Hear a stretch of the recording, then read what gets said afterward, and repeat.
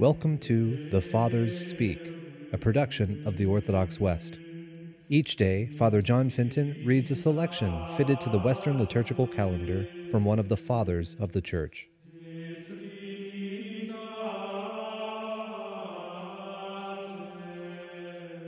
On this, the octave of the Most Sacred Heart of Jesus, let us listen to a portion of a homily by our Father among the Saints, Augustine. But after they were come to Jesus, when they saw that he was dead already, they did not break his legs, but one of the soldiers with a lance opened his side, and immediately there came out blood and water. The evangelist made use of a suggestive word, in that he did not say pierced his side, or wounded, or anything else, but opened, that thereby, in a sense, the door of life might be thrown open, from whence the sacraments of the Church have flowed forth, without which there is no entrance into the life which is the truer life. That blood was shed for the remission of sins. That water it is that makes up the health-giving cup, and supplies at the same time the bath of baptism and water for drinking. This was announced beforehand, when Noah was commanded to make a door in the side of the ark, through which the animals not destined to perish in the flood might enter, and by which the Church was foreshown.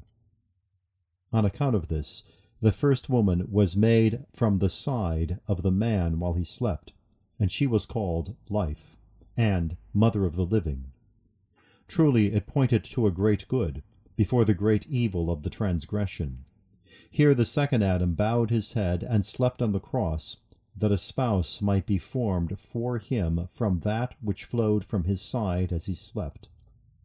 O death, whereby the dead are raised anew to life, what is cleaner than this blood? What is more health-giving than this wound? And he who saw it, says he, has given testimony, and his testimony is true, and he knows that he tells the truth, that you may also believe. He said not, that you may also know, but that you may also believe. For he who has seen knows, that he who has not seen may believe his testimony. And believing belongs more to the nature of faith than seeing does. He has given two testimonies from the Scriptures for each of the things which he has recorded as having been done. For because he had said, but after they were come to Jesus, when they saw that he was already dead, they did not break his legs. To this pertains the testimony, you shall not break a bone of him, which was a command given to those who were told to celebrate the Pasch by the sacrifice of a sheep in the old law, which went before as a shadow of the passion of the Lord.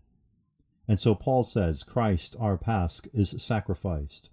The prophet Isaiah also had predicted concerning Christ, he was led as a sheep to the slaughter.